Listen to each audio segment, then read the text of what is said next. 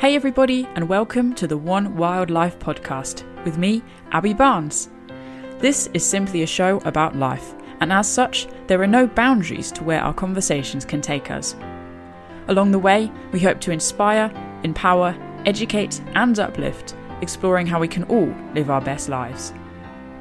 Before we get started, I want to mention that this podcast is hosted by Spend More Time in the Wild, which I founded in 2016 to help individuals get outside for the benefit of mental and physical health.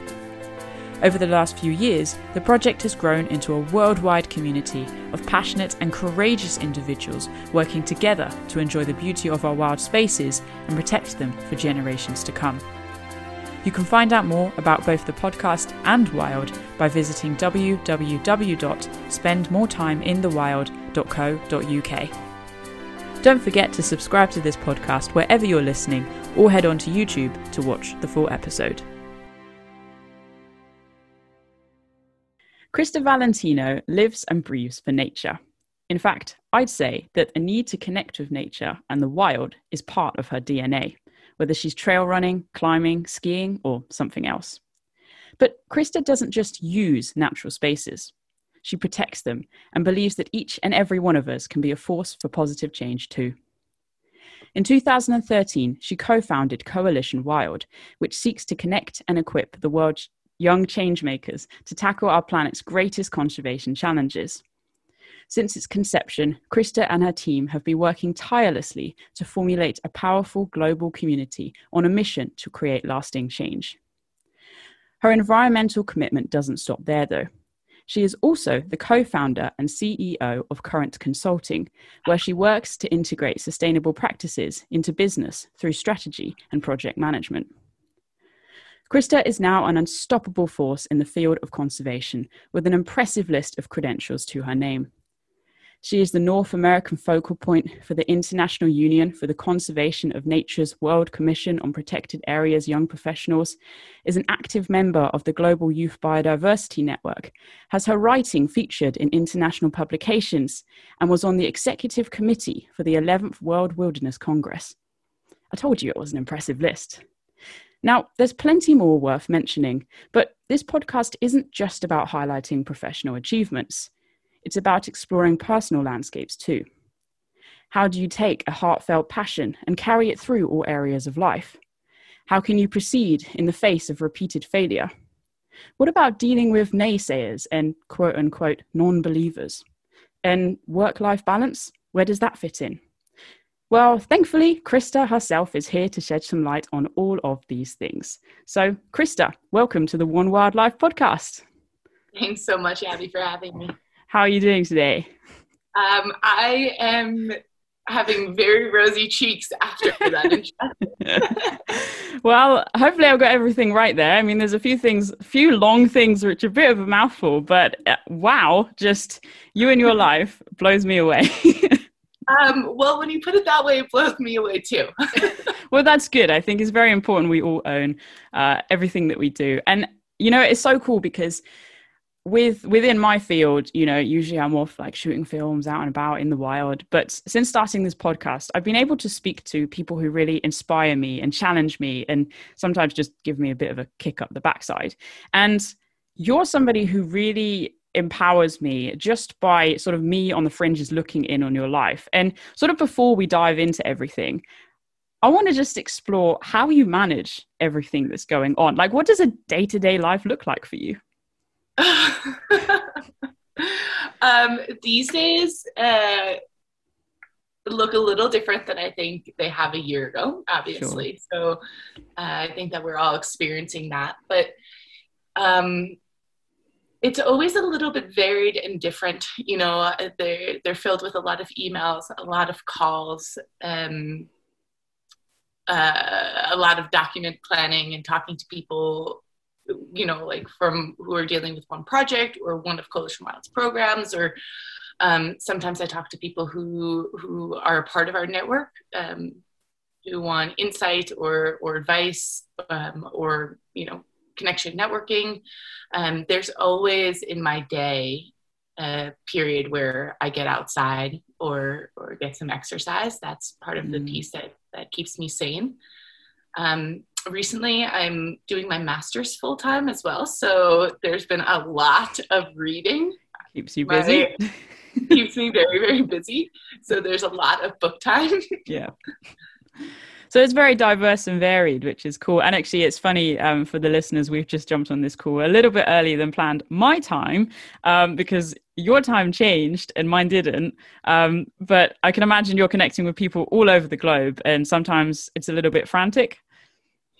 It is a little bit frantic, and you have to have a half of your mind considering where somebody else is in the world, right? And so knowing that you are in the UK and working with some other people that are in that area of the world, I'm like, oh yeah, they don't change their time for a couple more weeks. That's it. So just having to have that little node in the back of your head of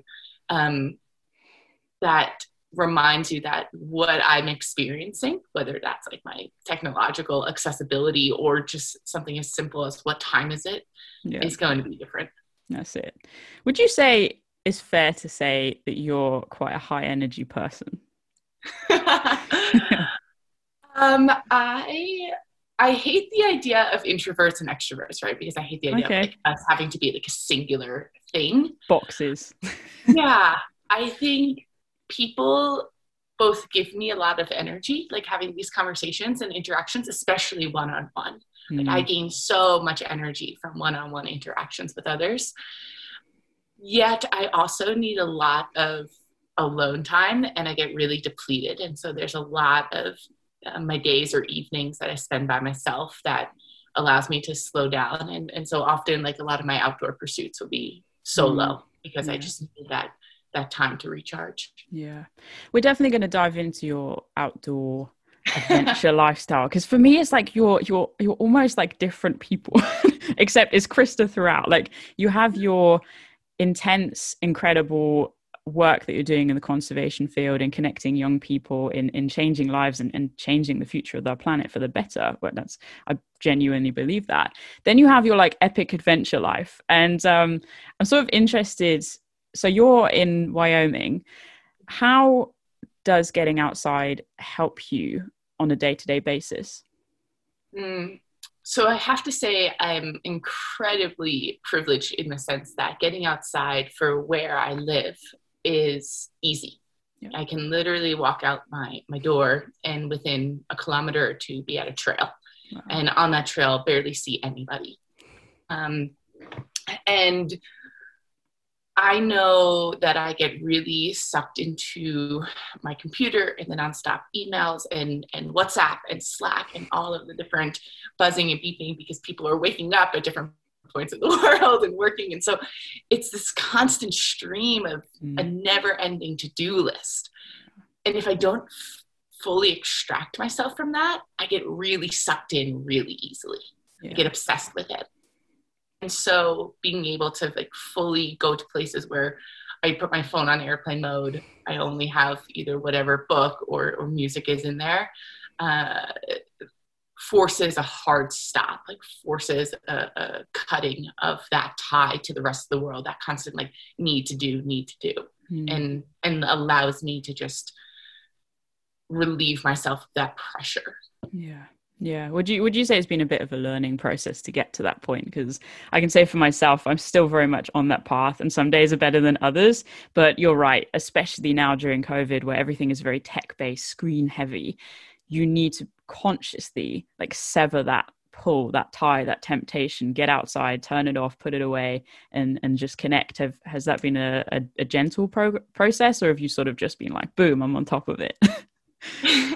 I think a little bit of both. Okay. So there are times every year, more in the past than now, but maybe it's more important now than in the past, where I've taken 1-2 weeks through different slots of time where I have to be off the grid. I go out of service. I can't check my phone. Things are just going to have to be okay without me. And it's always worked out okay. And more of the process is a reminder that I'm not that important.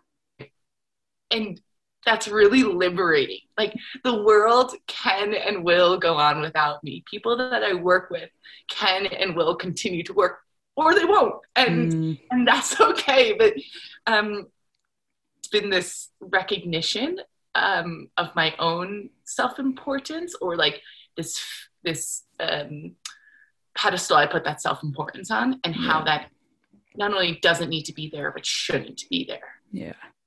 No, I really like that. And actually, I think in some ways, COVID has been a blessing for a lot of people in sort of highlighting that, you know, okay, I get X done in X amount of time or Y amount of time, and that's it. I'm shutting off. And actually you come back on Monday, for example, and it's like, oh, things are still going. It's still okay, you know, and it is very liberating, isn't it? Very liberating. And I know that it could potentially sound really negative, but I'm like, I don't matter. And that's awesome. It is awesome. And and in some ways, I feel like having that realization is like an act of self-love, because it means you can take the pressure off yourself. You can let go. You can actually breathe out and not worry, not stress, not be anxious, and truly be in the here and now when you're not working. Yeah. Absolutely. Yeah. And I also hope, I hope that it can translate to others and those that I work with. And so, you know, with Coalition Wild, we have a board, we have a lot of volunteers and interns that I work with, and I'll receive messages and emails from them on the weekend or in the evenings, or asks for calls over the weekend. And I'm like, absolutely not. Like, not only do I get to have time off, but you do too. Like, don't email me at night. Like, don't, anything I ask you to do, I'll give you a buffer, right?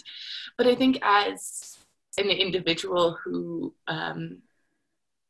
manages or works with others, or is in a leadership position, it's really important to be able to model that, because otherwise we're creating this generation or this type of workforce or people where we expect the constant grind, and we glorify busyness, and we glorify like full schedules. Yeah. And I'm quite frankly really exhausted from it, and I don't want to do it anymore, and I don't want like the people I care about to do it. Yeah. So if I don't want them to do it, I can't do it. That's it. You know, I'm so on board. Like, I'm having to sit still because I'm plugged into microphones and things. But if we were having this conversation without recording, I'd be like jumping in the air, like, yes, come on. Because, you know, it's a journey I'm on. And I think you're right. Like, especially when we're out in the public, we have people looking at us. We have to model, you know, you've got doing often speaks louder than our words. And it's hard as well when you love your job and you want to do the things all the time, and it's like, oh, I'll just do this email and I'll just send that message, and I'll just do this bit on the website. But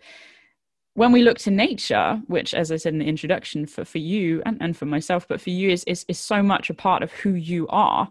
Nature's not rushing, you know, nature's not stressing out about time. Nature just does its thing, you know, it's transient, and we can be too. And yeah, taking that inhale, just stepping outside is so powerful. So I'm interested then, let's jump back a little bit now. So did you grow up in Wyoming? And if so, or if not, what was it like? What was it like growing up for you? Yeah, no, I actually grew up in New York, on Long Island, which, for those who don't know, it's this island that's off of kind of south of Connecticut, off the east coast of New York, in this little town called Oakdale, which was rural suburbia.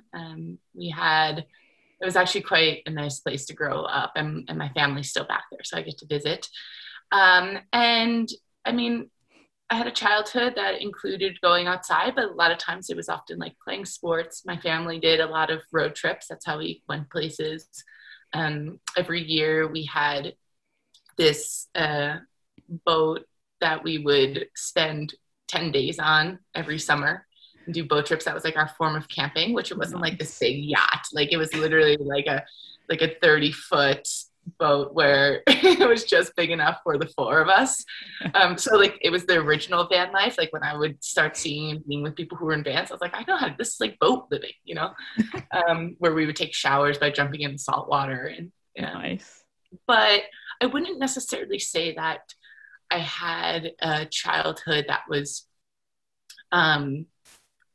where we talked a lot about like nature and the environment, you know, like, I'm really lucky. My mom and I remember my grandma were and are incredible lovers of nature and species and birds. And flowers and cultivating things like that.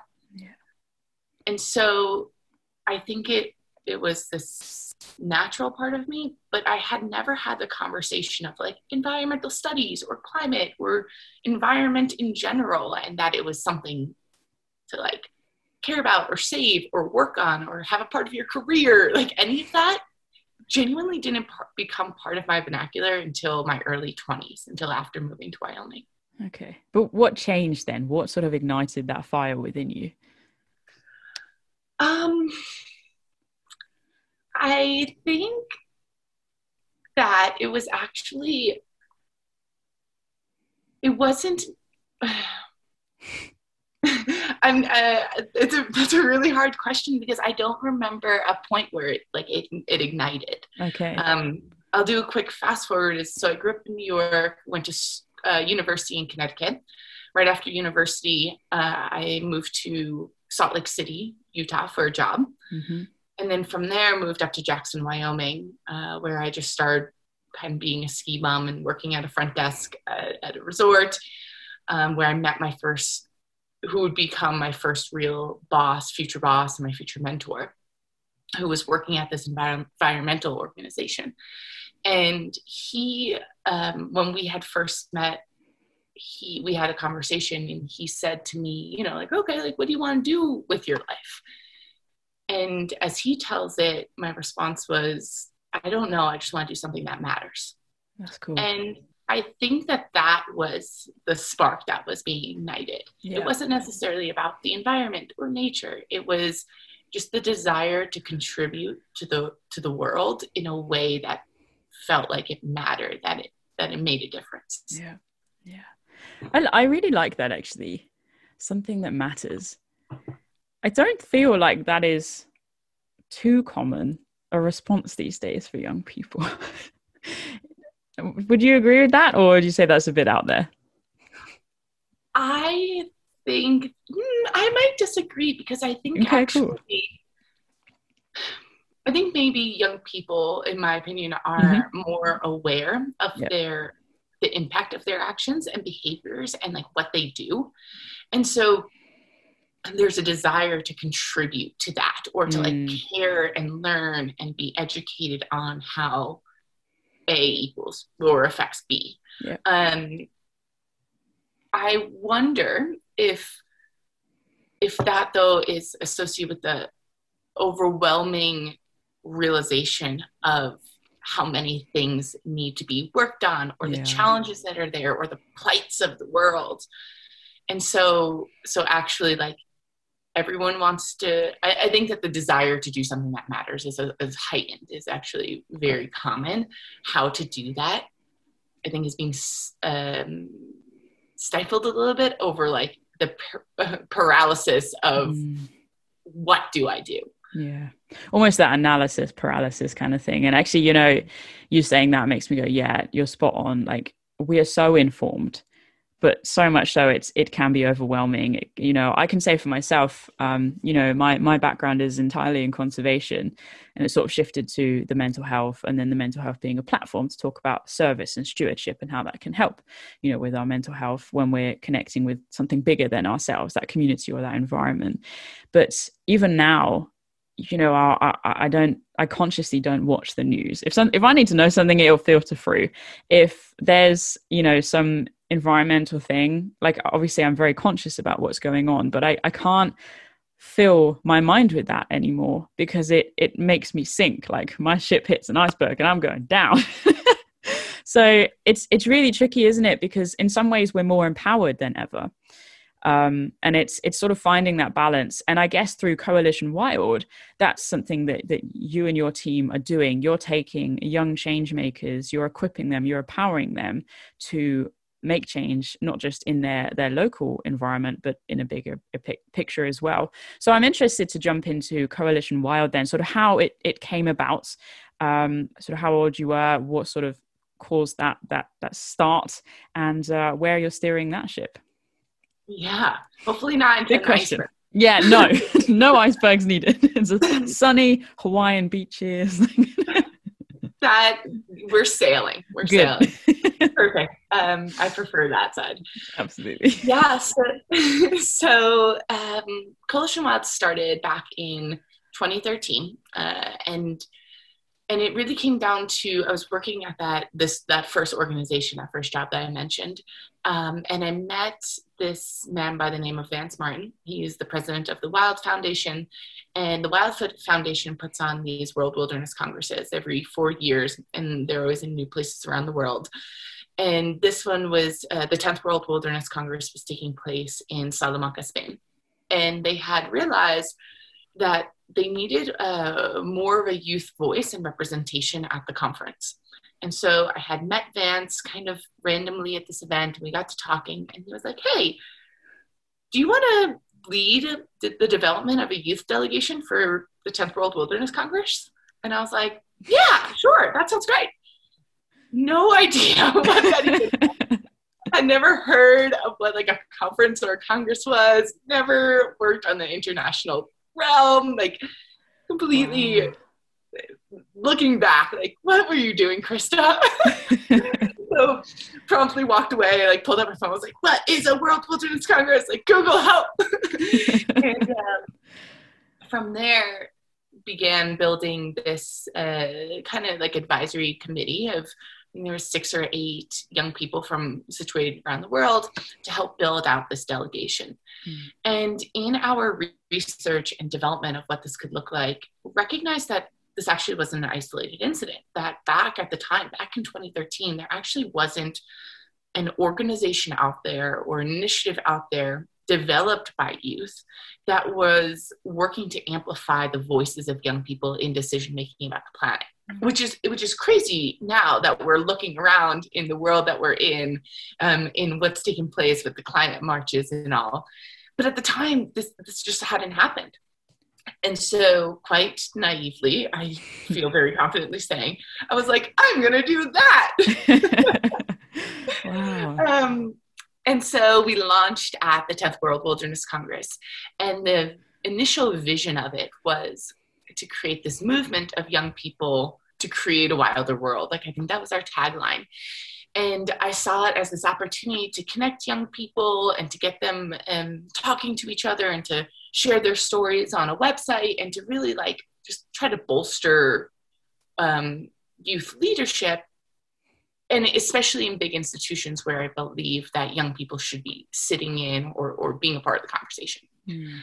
Well, fast forward a few months and I get kind of injected into this international scene with big organizations that are filled with acronyms and long mouthfuls of words. And they start saying like, okay, great. So do you have some people to join us? Or do you have some people that are good representatives that you would like to have us, speak on a panel or this or this? And I realized that, we could be advocating for young people to be in these positions, but unless they feel really confident and capable and empowered to do so, they have experience, etc.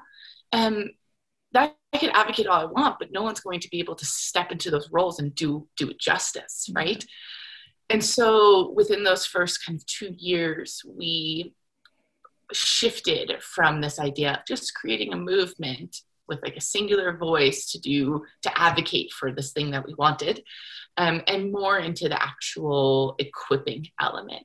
And so just started developing programs that helped develop young people in their leadership skills, started building mentorship programs, and every year the iterations have molded and changed and grown a little bit. Partnerships have formed, and it's this self-creating beast that I'm just trying to hold on to. Wow. It's so cool though, because as you say, it's sort of a founding example of this youth-led project, an initiative, organization, whatever phrase you want to use. But I'm interested, how did you guys connect? And I say you guys as in, you and the people who you sort of connected with to begin Coalition Wild? Because the world's kind of big, you know. I'm sort of interested as to how you guys met each other and proceeded from there. Because forming a team, you know, you can have skills and skills can be learned, but attributes are inherent. And I'm always interested in how you find the right people. Well, the first group of people who joined, who were creating that youth delegation for the conference, was a makeup of connections that Vance Martin had said, like, here's one or two people I think that they should be a part of your committee. One or two were, God, goodness, I'm thinking of, I hope Tom listens to this, but I'm thinking of Tom specifically, who's Canadian and who's still quite a good friend. And I'm trying to think how he got involved. Like, this is the part about it, Abby, is that people just show up. Yeah. There's a magnetic connection that I think the right people show up when you need them. And I believe somehow Tom found out about Coalition Wild probably through the World Wilderness Congress's like social media and got in touch and was like, hey, I want to be involved. And I was like, okay. Boom. Awesome. And that's sort of what I still do is, I mean, think about how you and I got connected. Like, how did you learn about Coalition Wild? Probably through some social media or like online email or something. Yeah. And then you connect and then you just kind of keep those threads alive, right? And so there's all these little threads that are shooting out around the world. And sometimes you pull on them. Sometimes you let them go slack. Yeah. And they all connect to other ones. And at any given time, you find the people that you need, you know, like attracts like. Yes, so it's been, I wish I had a better answer, but it's really been a quite organic and non-purposeful journey. Actually, I think it's the best answer. I think there's a lot of comfort to be taken from that. It's sort of what you're putting out into the universe, if you want to put it that way. And as you say, it's sort of that pull that connects you with the right people at the right time. And you can't make that happen. You can't anticipate or predict. It just happens. And that's kind of the magic of it, I guess. Yeah. I was talking to my partner the other day because we were talking about the differences of our work lives and schedules. And he's like, you have a lot of calls with a lot of random people. And I was like, yeah, I do. And he's like, it takes up a lot of your time. And I'm like, yeah, it does. Yes. And he's like, can you shorten those to like 15 and 30 minutes? And I was like, no, because that's how Coalition Wild has always been built, is that investment in the time of meeting people who may not contribute anything. They may not offer anything. There's this conversation, there's nothing that may come out of it, but there may, and maybe not right now, but maybe somewhere down the road. And having that and giving time to that has, I think, been what has really grown us and made that really successful, is being okay with the fact of, I don't know where this conversation's may go. Yeah. And I'm okay with that. Yeah. See what happens. When was it we connected? Like 2014, 15, something like that? You were a wee lass. You were both babies, but I remember very distinctly. Oh dear. I think it was right before you had received the David Attenborough Award. Oh, okay, yeah. Great. Let's just move on from that. Listen, I had to slip in an accolade of yours. Well, there we go. Yeah, anyway, it was a very important part of my life. And actually, it's interesting, you know, again, followers of my wild as opposed to your wild, Coalition Wild, but spend more time in the wild will know that I'm on a very big journey into exploring sort of how mental things can be stored in your body. For anyone who's followed wild for any length of time will know that I've harked on a little bit about a long-term injury in my back, and I'm receiving some treatment still for that. But I'm very much exploring my mental space and the mental emotions that build up in the body. And it's funny because I look back over all of these things and I sort of just like, just hide and just try and get lost in a carpet. And it's like, no, I need to own the things and own myself and know I was doing the best that I could. And that fire is still within me. And I wouldn't be where I am today without those things. Well, I would go on to say, in potential of making you slightly uncomfortable. So great. The role has been reversed. Giving you fair warning. But for me, I remember when you first began speaking about mental health and how being outside supported your ability to handle your mental health. And I remember very distinctly reading about some of your posts, and it felt like the first time I was reading about anyone coming out and speaking publicly and openly about it. And I think that trend has grown. I hope that it has. I hope that's become a more of a comfortable space for many people. But I remember the pride I felt in knowing you and in knowing the courage and strength it took to have those conversations, especially when nobody was having them. And I remember it, and it impacted me. And I would venture to guess that I'm not the only one in you putting yourself out there with that. So I hope that you don't hide from it or melt into the carpet, because it's a really big, you had a conversation that was really difficult. Thank you. And I think it's something you should be proud of. Thank you. No, I appreciate that, and it's speaking our true voices, it's being authentic. And I feel like that's something you do very well. And I have to say, for the listeners, when it comes to preparing a podcast, sometimes with guests, I'll have a little chat beforehand, through Zoom, and just make sure everything's all good and everything's all clear. And Krista and I did that. And even just through that chat, just reconnecting with you as the person I am today, I feel different. So that was a couple of weeks ago. I feel very different. I've been sort of holding myself taller and more, I feel more confident, and I feel braver and trying to be brave. You don't really feel brave, do you? I'm trying to be braver.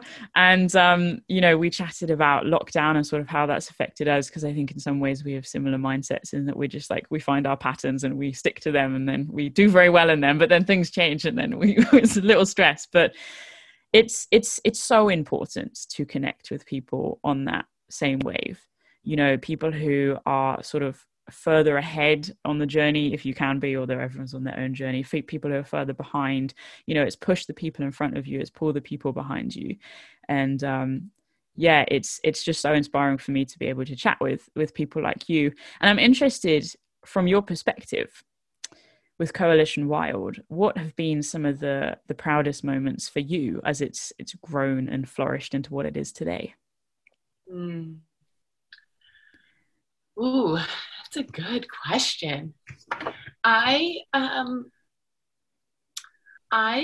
find a lot of pride in watching people that we've worked with reconnect after a year or two or longer. For instance, you, but there's been many outside of you, whether they've been a part of one of our programs or been like a part of our steering committee or whatever capacity, and to be able to see where that trajectory has taken them. And I can't say that trajectory has shifted 100% because of Coalition Wild or myself. Yeah. But to be able to see somebody's evolution, it feels like I have a huge nest of baby birds, and I like kick them out of the nest, and then they come back and they're flying around. I'm like, oh, look, you made it. So good job. So there's always a lot of pride that comes along with seeing people's evolution and that mark of time. I also really appreciate watching the organization itself evolve in a way that's beyond me. I know that something I've really had to work on is extrapolate myself from Coalition Wild from my identity and me from its identity. Because in order for it to grow to the place I think it can and to have the impact I think it should, it can't be tied to me and I can't be tied to it, right? And so being able to see how to put structures in place and the right people in place for me to become better at managing or creating or thinking higher level and getting out of the weeds and letting go of control and letting the baby grow has been really fun. And to watch like that, the less I control something, the more I take my hands off of it, the more it's able to do. Yeah, that's a I like that message. I'm interested what sort of environmental conversations you guys are involved with at the moment. Yeah, a lot of the conversations we've had, I was going to say over the last year, but it goes far beyond that, actually isn't on a specific topic. It's more about the valuation of youth and young people in roles that require their work and their time.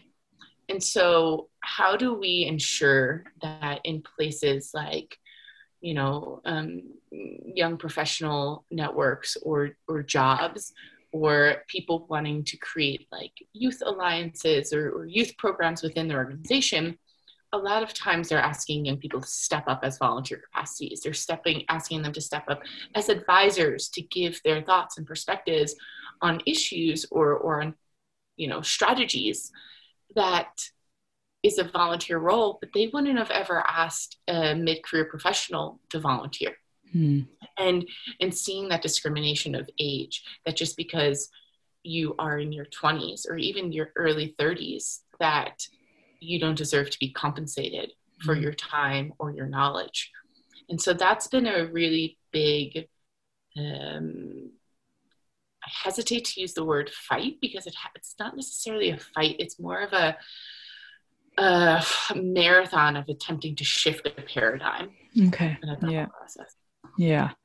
That's I can see that's a bit of a journey to keep working on that one. But as with everything, I think, change is coming, and it's people like you and who you're working with are helping to initiate that. It seems to me as though you carry a message of hope. You're very full of energy, as we sort of said at the beginning, and you feel that the vibe you give out is very optimistic. And I'd like to know where you stand with the future of the environment and the state of the world as it is. Do you feel like we're on a positive trajectory, or do we need to seriously press pause and reconsider what's going on? I am hopeful. I am optimistic. I am also incredibly realistic and pragmatic. And I think I don't see the world or reality through rose-colored glasses, maybe to a fault sometimes. But I think it allows me to take stock of actually where we are and actually where I think that we're going. Which is, I do think that the world as we know it is changing. I think that the climate is changing. I think that our planet and its processes are going to look different in the future. In some ways, it's going to be bad, or it's going to be have negative effects. In some ways, there might be positive effects. But what I think I'm hopeful of is that if we are able to slow ourselves down and actually reconnect with the planet, reconnect with the earth, and to be able to notice those things, to enjoy the pieces that we love, to see how they might be shifting, to care about our interaction day to day, not only are we going to be able to communicate that better, but I also think we're going to enjoy it more. And so whatever that outcome is, right? Whatever that looks like, that trajectory to me is not something that I, as a single individual, control, right? Like as a collective, we can, yes. But what I really want people to care about and to think about is that we need to start looking around and to notice it. Yeah. And to notice what makes us feel good and the places that make us feel good, the activities, the food, the sounds, like all of these parts of us. And if we do that, and we all start leaning into doing those things more and caring about them and protecting them, or to enjoy, I've used the word enjoy a bunch of times, but to really savor that, yeah, then that whatever trajectory that we go into is going to be a good one. Because all of a sudden our actions are being reflected by our feelings. Yeah. Where I think that the reason we've been going so far off on the deep end, the other side, is that we've been hurrying through this life, grinding through, and that's a reflection, and we're seeing that trajectory as a reflection. Yeah, that really resonates with me. So I guess the starting point to, well, picking things up where we are to sort of help the planet is to connect with it. And I love that message. I would like to ask though, say somebody, they like to hike, or they like to, for some reason I feel like saying build sandcastles on a beach. I don't know. They like to just spend time outside. Well, just remember, because we're sailing, right? Oh, yeah, true. So you got to stop off, see the local sites, build a sandcastle. I don't know what the boat thing is with me today, but that's apparently happening. Yeah. So somebody who already has that inherent connection with nature as they grew up, I don't know, rock crawling, whatever. What can they do now to make a difference? Everything. The options are really endless, and this is part of what I try to share through Coalition Wild. We each need to think about what it is that we want to contribute to, what it is that matters to us, and do something about that. If I went out and said, okay, you need to start doing beach cleanups, and then everyone went and did a beach cleanup, then the beaches would be clean. That's great. But what about the forest? Or what about the mountains? Or what about your city park? And so I think the important point to note is that everyone has that ability to do something. So think about what it is that you care about. Think about the places you enjoy spending time. Think about something that lights you up or lights a fire under you when you hear about it. It could be about the zebras in Kenya, and take that thing and commit to it. Commit to learning about it. Commit to feeling it. Commit to finding out how you, in your circle of influence, in your sphere that reaches probably far beyond you even know, how you can use that to positively affect and impact that, whatever that is. Because it goes back to that idea of like, we have to figure out what it is that, or enjoy what it is that we're experiencing. If we don't think about that, if we don't start from that place, that's where your why is. If you don't start from there, then I can't sit here and tell you, because it's not going to resonate with you, right? Your why is going to be because Krista told you to. And that's like my biggest goal in life, is to never tell people what to do. Which my partner would probably tell me that. But that you have to figure out what it is, your own why is. You have to figure out what it is that you want to be involved in that matters and makes a difference in this world. Yeah. And then go after that. Yeah. You said earlier that like attributes are inherent. You can't teach somebody how to care or to be passionate about something. You can tell them how to create a project strategy and a timeline and raise money and post on social media. You can't teach somebody how to care. That's very powerful. I feel like I just need a moment to digest that. I feel like essentially you're telling people to be true to themselves, true to themselves, who they are, what matters to them, and then to go after that. Exactly. Yeah. I don't believe that we need more environmentalists. I don't think we need more scientists or biologists or climate advocates. what we need are more people living who they are every single day in whatever career they're in whatever lifestyle they want to live, whatever area of the world that they're situated in. We need them to care about how they interact with the planet, how they interact with other life beings, human and non-human.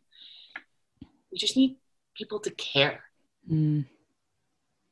Yeah, that is going to definitely take some pondering. I can already I've got goosebumps right now.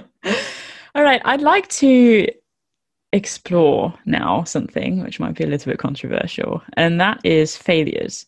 Because right now, having listed at the beginning many of the amazing things that you've done, the really noteworthy, incredible conversations you've had with people and on panels and all different situations. But I'm sure it hasn't been smooth sailing, to stick with the whole boat thing, to get to this point. What obstacles have you come up against, and how have you dealt with that? Sort of externally in terms of things you've had to do, and internally in terms of that mental journey. I fail all the time.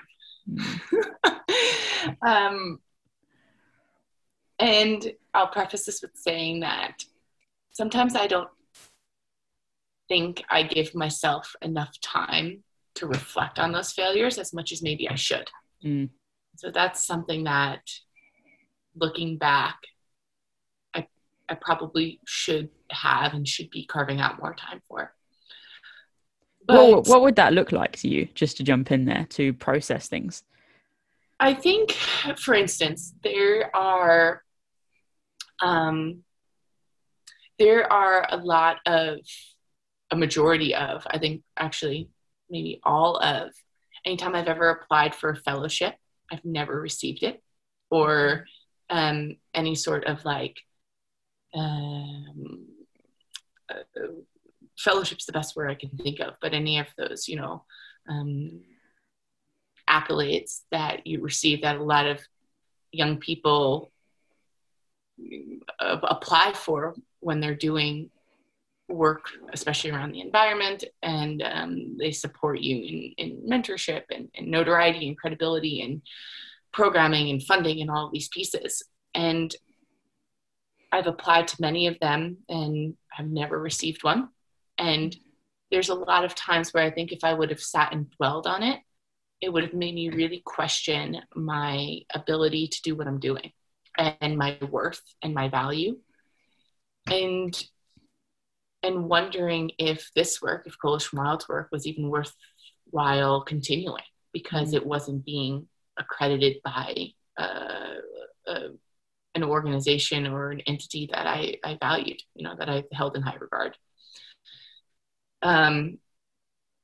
I think part of the reason I hadn't dwelled on it was because of that fear of feeling myself, of how easy it could have been to really start becoming insecure and questioning my effectiveness and questioning who I was and my abilities. And I didn't want to go down that road, because I knew that if I went down that road, that I really would become ineffective. Yeah. Yet I wonder if spending more time in that space would have allowed me the ability to even just learn what set some of those people apart, who did receive those fellowships, and me. Yeah. And instead, I think I just jumped ahead and been well, that's just not for me. It's okay. I don't have time for it anyway, made excuses. But I think it would have been important for me to look at it and said, where can I improve? What parts of me, what parts of Coalition Wild could be improved for the future, for the better? Not necessarily just to receive this fellowship, but to improve the organization as a whole, right? And to increase our impact for the people that we're working for. Yeah, that's big. It's always a fine line, isn't it? Sort of sitting with those things and just moving on, because you don't want to deal with that and the potential consequences of sitting with them. Right. Exactly. I think about that with funders a lot too. there has been a majority of the fundraising that I've attempted to do where we've gotten shut down and hard no's. And there are philanthropies that have supported our work, but there's a lot that haven't. And the constant no's are really hard because, again, it's somebody who doesn't know you, who doesn't know your impact, who are judging you on a basis of set criteria that don't always fit well aligned with how I've built Coalition Wild on purpose. Yeah. And I just have this feeling that if I was able to talk to them, right, not have to write 150 words the impact of this, but like, give me 5 minutes. I can make you understand. And the frustration that I've felt in not having those 5 minutes, has been something I've had to really grapple with and let go of and be okay with. Of, you're not going to get them all, and my energy and time is better spent doing the work versus fighting with somebody that I should be doing the work. We're just taking a quick break for me to ask a question. How important is community to you?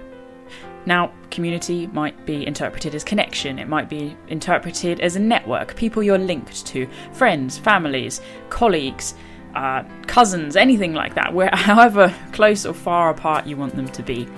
But having people around us is really, really important. It can keep us motivated, it can keep us inspired, it can keep us grounded, it can keep us accountable. It can be a place to process emotions, it can be a place to grow and flourish and explore and connect and achieve big goals. Whatever it is, community matters. And here at Wild, we have created our very own community, the Spend More Time in the Wild community, a network of people from all around the world who are passionate about living life in a wholehearted and authentic way. Here's one of our Patreons having their say. Hi, I'm Chrissy. I joined Patreon in November 2020, and being a Patreon is important to me because not only is it supporting Abby's efforts with Spend More Time in the Wild, it also allows me to be part of the Wild Tribe, a like-minded group of welcoming, caring, inspiring, and fun people who share their passions for the outdoors and support each other through the highs and lows of life. Thanks, Chrissy. Really good to hear you say that, and I'm so glad you love being a part of the tribe. So if you'd like to join our community, head to www.patreon.com/spend more time in the wild. Hope to see you joining pretty soon. Now, let's get back to the show. What would you say to somebody who is, trying to start their business and they're struggling with those no's? What sort of advice, although I know you don't like to tell people what to do, would you give them? I think there's two things. The first is being able to have the perspective of, is the no because it's not a good idea? Like, is the no actually something that you can use? Does it give you the ability to look at whatever your business is, your project is, or whatever, in a new way and make you give pause, right? Could you do something differently and make it better? Maybe understand where that negative is coming from, right? That denial is coming from. And then two, with that, if it's something you believe in, if it's something you feel the world needs, that you are put on this earth to do and to create, ignore it. Keep going. We're not here to make everybody happy or to receive the validation from outside sources. And it goes back to what you were saying earlier, being true to yourself, right? And if you're able to be true to yourself, you're going to receive no's and dissent all the time for a myriad of reasons. None of that really actually matters at the end of the day, because when we're all expired and gone, if you're able to look back and know that you spent your time spinning doing something you believed in and that meant it to you and that did no harm. I always like to throw that in there. I think that that's an important caveat. Then I think that it's the way that people should be spending their time. Yeah.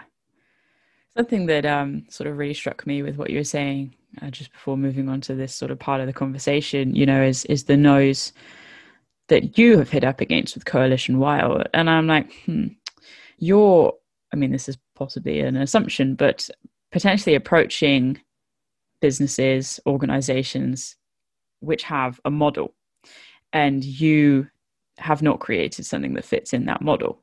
So naturally, you're trying to adjust in some way and put things into words, as you were saying, and have those written pieces or whatever it is. And when all you want to do is actually just sit down and have a coffee with that person and get to know the person, because everything that you're doing is so authentic. It's so down to earth. It's real. Yeah. And that I fought that for years. Because a lot of times how, especially the nonprofit world is structured and how the philanthropic world is structured, is that you need to say what you're going to do. You have to say what your plan is and how you're going to impact X.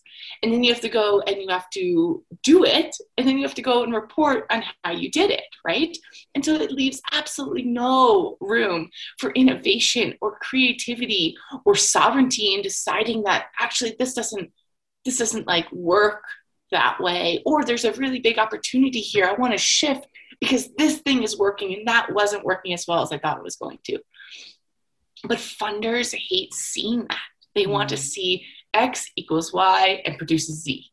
And how we built Coalition Wild is that I don't know before our accelerator program begins what projects the 40 people I'm going to work with are going to implement, because they come in with projects and I don't know how it's going to go. Maybe it's tree planting, maybe it's beach cleanups, maybe it's a social media campaign. And I don't know what that outcome is going to produce. And so in those funding requests, for example, when they're like, what impact are you going to have? I'm like, I don't know, but that's the fun part, right? Yeah. Because we're giving young people the space to take risks, to try, to grow, to gain skills and then put those skills into work. And think about the first time you've ever learned something. You crash and burn when you try the first time. You're awkward and you fail and you don't do it perfectly, and that's okay. But we never have created these spaces for young people to try and to see what works. And then when it works, build upon that. And if it doesn't work, to troubleshoot it. But funding requests don't want to see that. They don't like taking risks. They want to know what the outcome is. And so it has been incredibly difficult for me to want to, as you said, use the words that they use and fit within those structures, because I'm like, no, like that's not what we're doing. And I've softened a bit to realize that I can still stay true and authentic to who we are while using some of the words and examples and phrases that they want us to use. It also has given me the ability now, after 7 years, to be able to look back and point and say, like, this is what we've been able to do in the past. So there's a bit of credibility there. So I have a little bit of data to also project with. But it still makes me really uncomfortable that there's very few supporters who are willing to put that investment into a project or a program that works, but with unknown specific outcomes. Yeah. For somebody who has a business, so we're sort of flipping this a little bit, and they have a team around them, what could they do to start to initiate some positive change in their little bubble?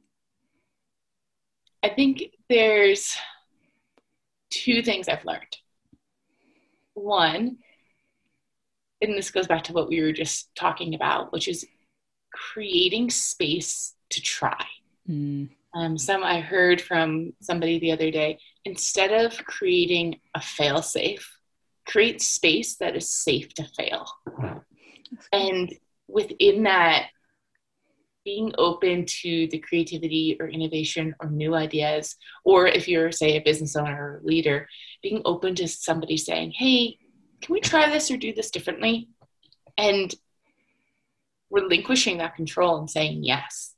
You can always go back. But I'm a really big believer in opening that space, having 15 to 25% of that space being the unknown, and finding comfort in working in that.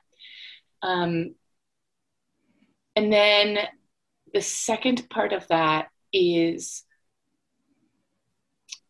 the idea of inclusion or co-creation.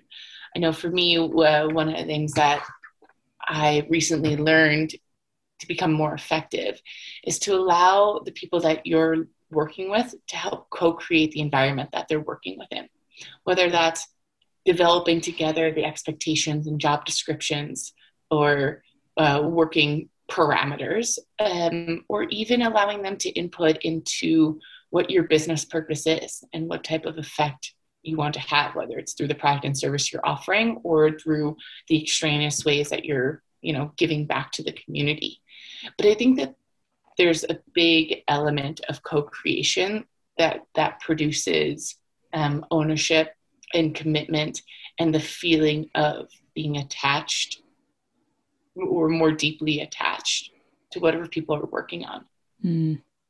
What about if you're somebody who's feeling inspired and excited by all of this and you want to be a change maker, but you're not surrounded by anybody who is remotely in the same field of interest? They just don't get it.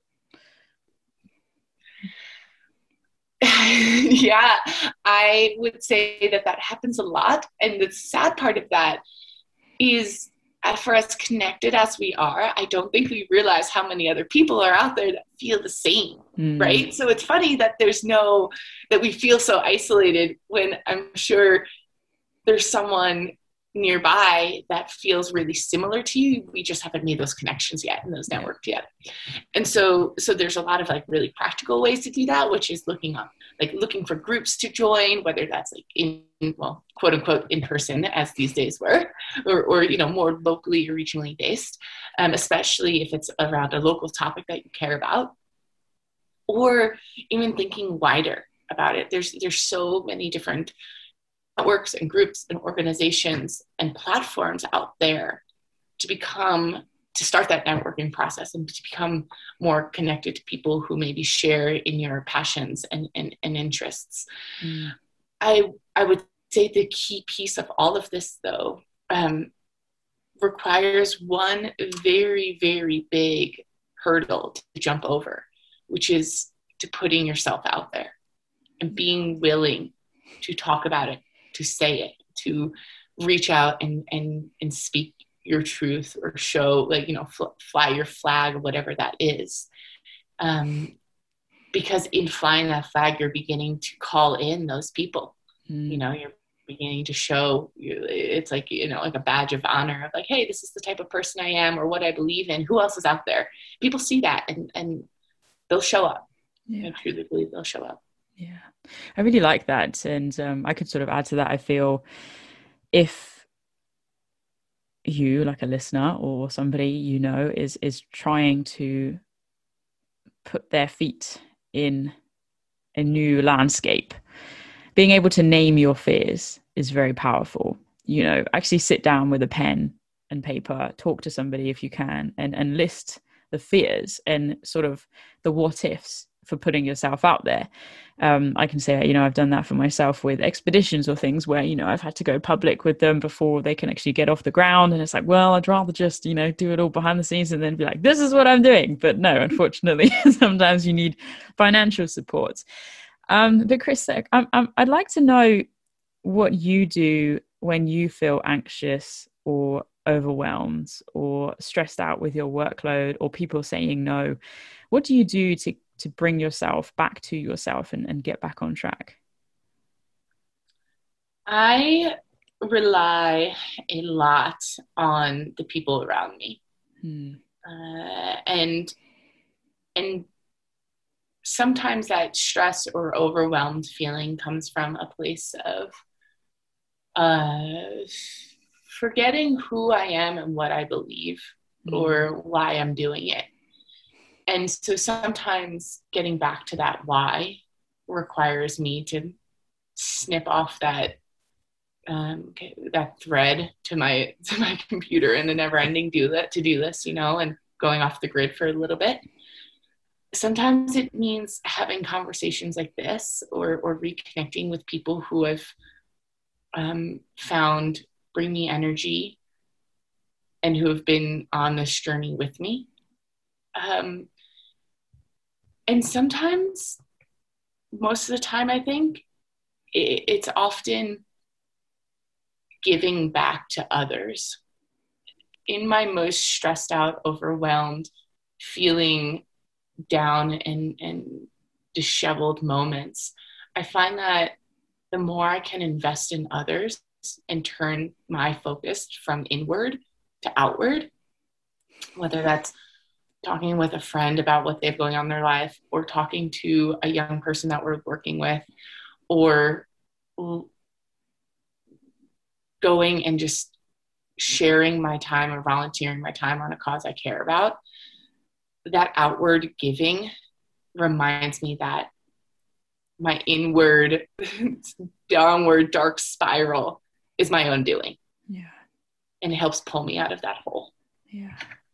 Gosh, I love that so much. And again, goosebumps, it's all going on. I mean, it's cold house, but there was a study recently that came out sort of asking people in, I don't know, the UK, USA, sort of Western places, what do you do to feel good about yourself? And it's like, I'll go shopping, or I'll buy myself coffee, or I'll sit down and watch Netflix. And then in Japan in particular, the results were very different. And it's like, I'll pick up the phone to a friend, or, I'll do something for my community. And it's a very striking difference. And I think that's really something we can learn and take on board. And it's something I'm trying to practice and cultivate in my life. It has to be very conscious. I'm feeling rubbish. I'm going to reach out to somebody and not just talk about myself, because this isn't necessarily something that needs to be processed, but I'm going to listen. I'm going to show up for somebody else despite feeling rubbish. It's pretty game changing. It's very counterintuitive. Yeah.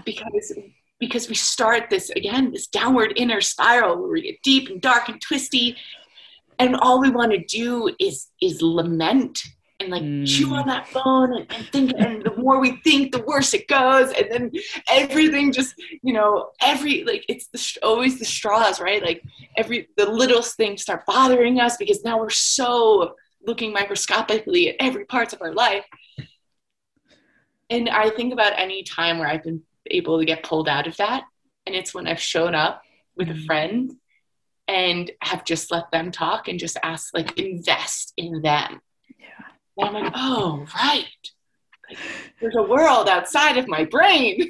Look at that. It's so beautiful out here. So good. Yeah, you put it very well. And the other thing, as we sort of begin to round this conversation up, at the beginning, I mentioned you're an avid trail runner, skier, hiker, climber. I mean, name it, and you seem to have done it, which is awesome. And not only done it, but take the best pictures and put them on your Instagram feed. I mean, that is a fun place to hang out. So where did this love of outdoor pursuit sort of start? I mean, you said, as a kid you did different sports and things. So was it there, or did it come later? So as a kid, I did do a lot of sports. That was mainly organized sports. But before moving to Jackson when I was 22, I had never been on a trail before. I'd never ridden a mountain bike. I had never hiked. I had never I had not rock climbed. Like there's no part of who I am today that I had done before 11 years ago.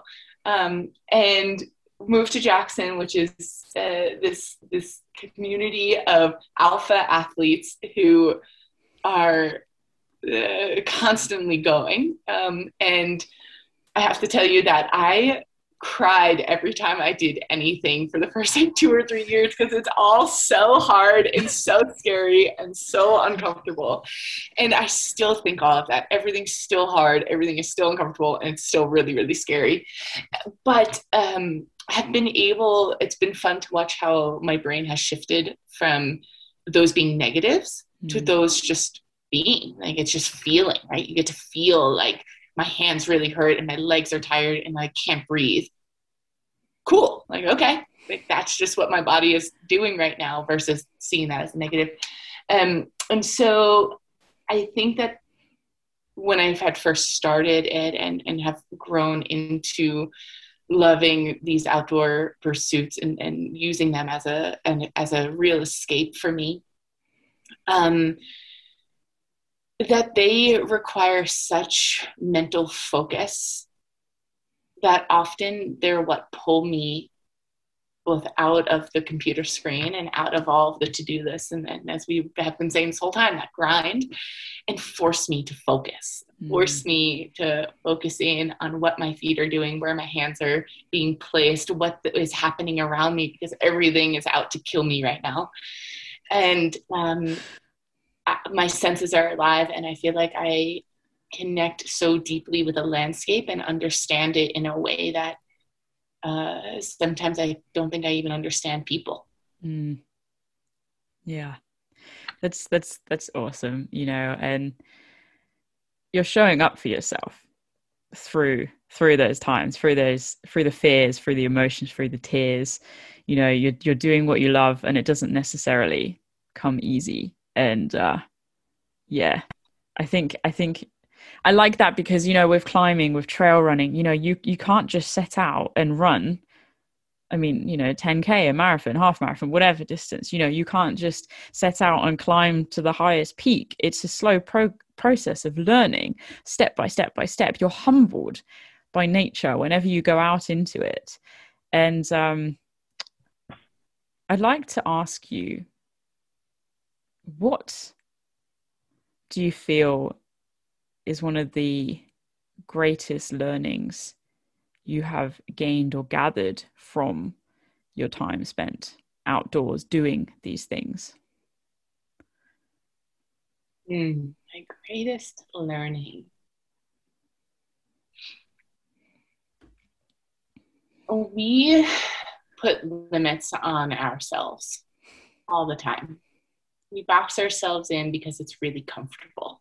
Because if I have this box and I know all the corners of it, then I know I can survive in it.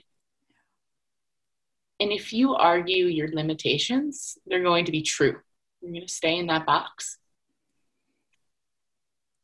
But if you have that desire to think bigger or go further and be uncomfortable in the process, that our bodies and our minds can actually do far beyond what we think that they can.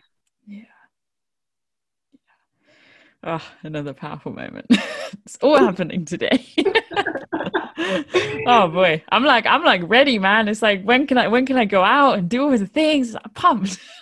I know. I was like, okay, so that means you should go on your run in your hour and a half break, Krista, because I need to mention that, like, what you just said, right? Where you can't just like go out and run a trail marathon without trying. But I have to tell you, I hate training. I hate pulling myself outside to go do these things that lead up to that moment. They're really hard. They are really hard. And they're really hard to get self-motivated to do it. Yeah. Well, actually, at the risk of causing another embarrassing moment, to wrap up today's conversation, I'm going to quote something you wrote on Instagram. It's a slightly longer one, but it really struck me. You're filled with awe and wonder. Like you can see it in you as you're talking. You for nature and what it can not only do for us, but what we can offer nature. And as you say, you don't always feel like doing the things. They don't always come easy, but we show up for ourselves. And to quote you, you said, "I wish the alarm was never intruding, and that my body moved without ache, and that the miles always felt weightless, and that the trail exploded in welcome, and that the conversation was cathartic, and that I was always feeling light and full and wanting more. But rarely is that the case. I was recently told a life that is easy, accommodating, and full of pleasantries is more like a hell than a heaven. So on days like today, when the cosmos align and offer the gift of ease, I promise myself to soak it in and enjoy every fleeting drop, while I tack on the single-digit list of times I have empathetically felt that I love to run. And I will trot along patiently and often begrudgingly until the next one. And I just loved that, because it's like, yeah, you just keep on going, keep on going in the face of the no's, keep on going through the adversity, through the challenge, through the not feeling it, whether it's running, but running is a metaphor for life. The trail is a metaphor for life. I say it over and over, and I think you summed it up so well then. So thank you for writing that. And I have to say, having gone through your Instagram feed, and I love the pictures, you're so good at writing as well. Sometimes the words flow just like that post, and other times it doesn't. And when they don't flow, you just let them go. And when they do, you enjoy it. That's it. So good. Well, listen, Krista, to wrap things up, I don't know if you listened to any of the other episodes, but I have 10 quick fire questions. So my questions are quick, but you can take as long as you need to answer them. Are you ready? I think so. Deep breath. All right. First question. What was the last book you read and loved? The Dictionary of the Undoing. Huh. That sounds curious. Do you know who that's by?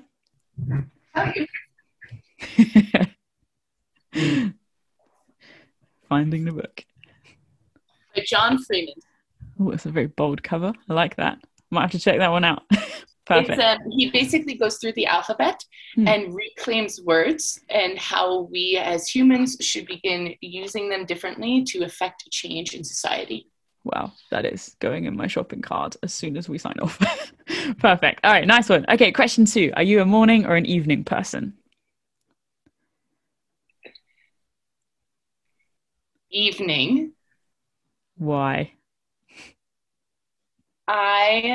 My brain works better in the evening, although I begrudgingly force myself out of bed all the time in the morning. Because I really love sunrise and getting up before the day, but it is not natural. It is forced. Good to know. Okay, question 3. If you were reincarnated as an ice cream flavor, what flavor would you be? Cookies and cream. Oh, is that because that's your favorite or because you want to offer it to the world? Both. Good. I like that answer. All righty. What did you want to be when you were growing up? I wanted to move to Montana and save the wolves. The wolves? Cool. Fair enough. I like wolves too. I think I went through that phase, but maybe you took it more seriously than me. I don't know. I don't remember, by the way, side note, I don't remember, well, I kind of remember saying that I was really obsessed with wolves when I was a kid. So much so that when they reintroduced wolves to Yellowstone, my mom adopted one. Its name was Matsy. No way. And I have a certificate still in my bedroom growing up of Matsy, the wolf from Yellowstone. And so when I actually moved to Jackson and was working at this nonprofit, and at the time was working on this program that was about wolves, my mom sent me this email with the certificate and was like, you always said that you wanted to move to Montana and save the wolves. I was like, look at that, full circle. Brilliant. Nice one. Good little story. What is your most unusual talent? Can I show you? You can show me. Listeners, you might have to tune into the video for this. I'll explain it for those who aren't watching, but All if right. you've perused my Instagram, you may have seen this. I have a very odd ability to etch-a-sketch. That's incredible. And I don't know where it came from. This is the 4th one I've ever done. It's not like I practice. Wow. And I just can create etch-a-sketch landscapes. And for those who are not viewing, you could go on my Instagram and like scroll through, and probably somewhere in there you'll see a couple of etch-a-sketches in there. But this is a mountain scene, and it has a waterway in front and blowing grass in the foreground and some trees in the background, and it's a scene from the Wind River mountains that my friend actually who's an artist painted. So that is my unusual talent. I'm thoroughly impressed. I'm just like, wow. That was not quite expected, but I love it to bits. Oh, brilliant. All right, moving on to the next question. Who has inspired you most? Oh, goodness.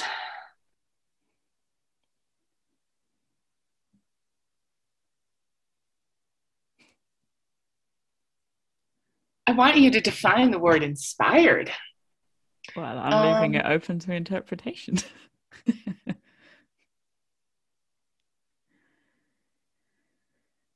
This one should be easier.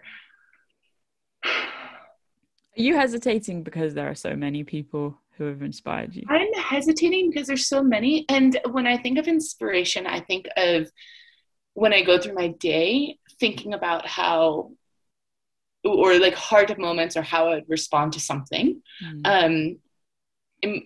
Like infusing how I admire somebody or somebody who infusing how somebody I admire would react or interact in that moment. And I feel like I have all of these people that I've met that in different moments, I'm like, what do I do here? And then I think of that person. I'm like, this is how they would do it. And I am influenced by them so much that I try to amend my actions or learn from them, even if they're not near me, into knowing how to react or interact. And so I think my pause is like, who's the person I do that with the most? And I have like a long list of that, depending on like what's in front of me. Sure. So let me come back to that one. Ask me at the end. All right, we'll come back to that. There's a few more. Okay, so jumping on to the next one then. When you're 80 years old, what do you think will matter to you most? The interactions I've had with the people around me, the depth and the strength of my relationships. Love it. All right, next one is we're going a new level of deep. What's your favorite food? Ice cream. Yes. A lot of people say ice cream. That or burritos.